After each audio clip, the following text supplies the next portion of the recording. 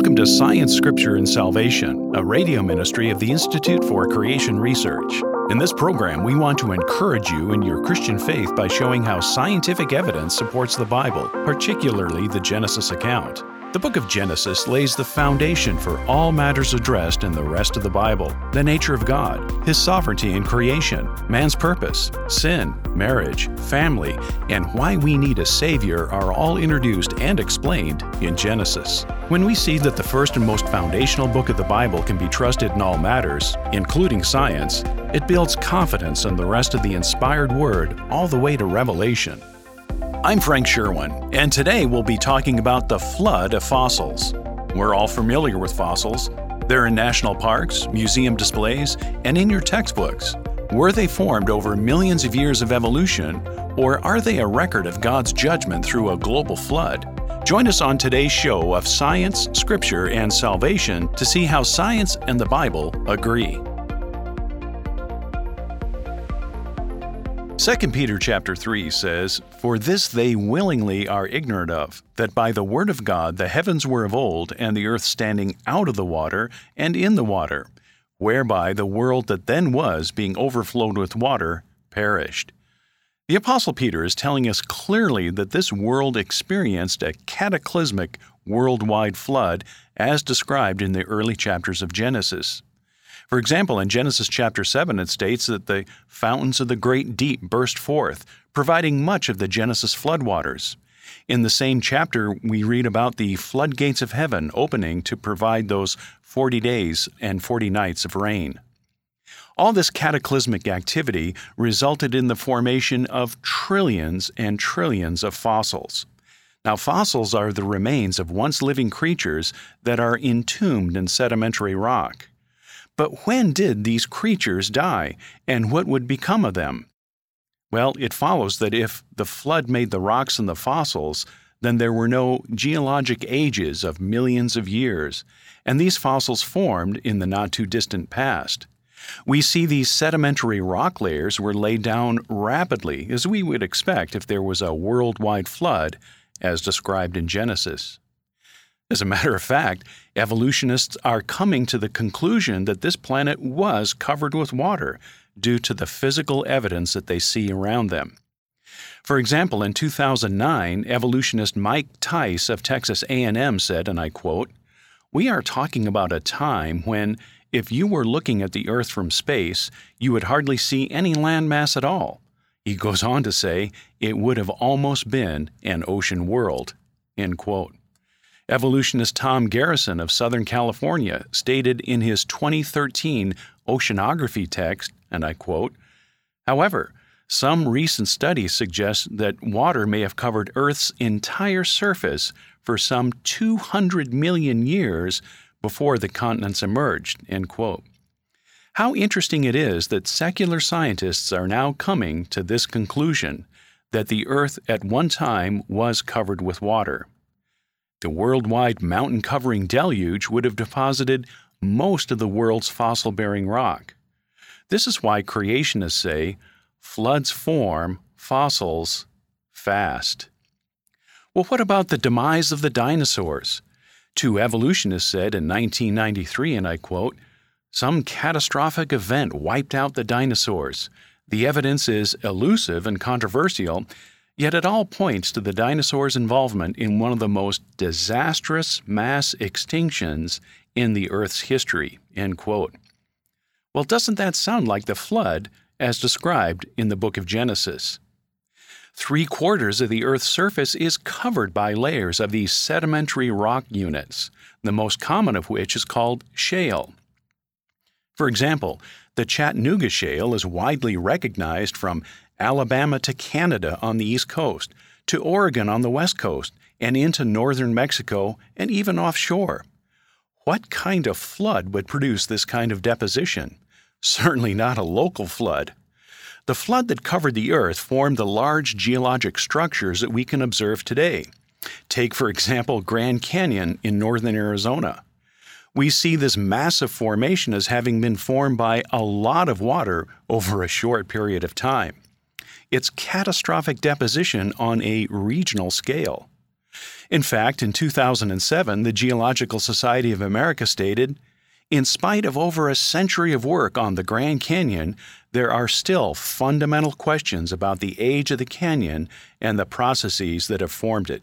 End quote. Secular scientists have asked for decades, what made Grand Canyon? In 2000, an evolutionary publication stated, "How erosion carved out the Big Ditch is a mystery." Well, it's not a mystery at all if we read and believe the opening chapters of the book of Genesis. Sandstone is a major feature of the lower part of Grand Canyon. The same rock layer is found in Utah, Wyoming, Montana, Colorado, South Dakota, the Midwest, the Ozarks, and in northern New York State. Again, it hardly sounds like the effect of a local flood. So if Genesis is true, this planet experienced a catastrophic worldwide flood just thousands of years ago. We're going to take a short break, and when we get back, we'll talk more about the catastrophic flood of Genesis and the fossils it formed. Dinosaurs are fascinating creatures. Seeing their fossils inspires a sense of awe and wonder that sparks the imagination. We're learning more about them all the time, but many questions still remain. Are dinosaurs really millions of years old? Did they live at the same time as humans? How do they fit with the Bible? And why are they extinct today?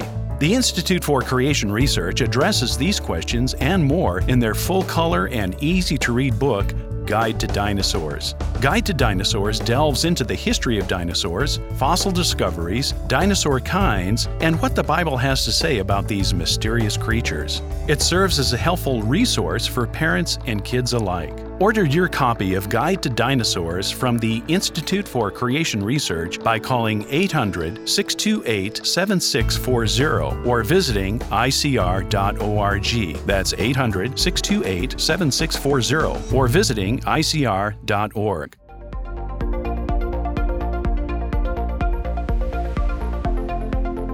Welcome back. I'm Frank Sherwin, and let's continue our discussion on the flood of fossils. When it comes to the study of fossils, that's a science called paleontology.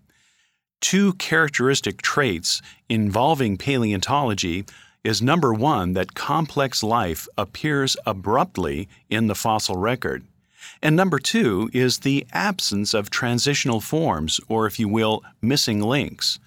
Creationists maintain that the missing links are missing.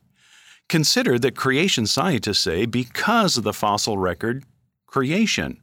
But evolutionists must say in spite of the fossil record, evolution. Which is more scientific? Many of the examples of this evolutionary conundrum is the lack of evidence showing how fish became the first amphibians, such as frogs, to invade the land, allegedly millions of years ago. But in 2016, evolutionist Carl Zimmer said, and I quote, "Scientists still puzzle over exactly how the transition from sea to land took place." End quote. Living fossils are defined as members of a living group of animals that are virtually identical to creatures found in the fossil record, allegedly millions of years old. For example, a batch of horseshoe crab fossils were discovered in July of 2015, but they show their increasing complexity, as are the modern living members. It looks like they've always been horseshoe crabs. The skate, a marine creature that according to evolution hasn't changed in supposedly 450 million years, is still 100% skate as God created them. A fish called the bowfin has always been a bowfin. Evolutionists call it a living fossil 60 million years old, but there's no change. It's still just a bowfin. A team from the Natural History Museum of Utah discovered fossils of a strange-looking turtle in southern Utah. It's 2 foot long, and it lived about, according to evolution, 76 million years ago. But it's still just like the kind of turtles that we find today. There's no real change. It's still just a turtle. In 2016, a new fossil tree shrew was reported that's exceedingly similar to the living pen-tailed tree shrew of today. The fossil suggests this creature has gone nearly unchanged for over 34 million years, according to evolutionary dating. Evolutionists say it's one of our earliest ancestors, but there's no scientific reason to say that. There's no change.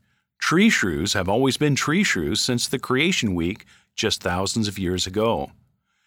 And what about the soft dinosaur tissue that has been discovered now increasingly for the last decade or so? Soft dinosaur tissue has maintained its intact nature, stretchability, and moist character that gives evidence that it is merely thousands of years old and certainly not 65 million years old.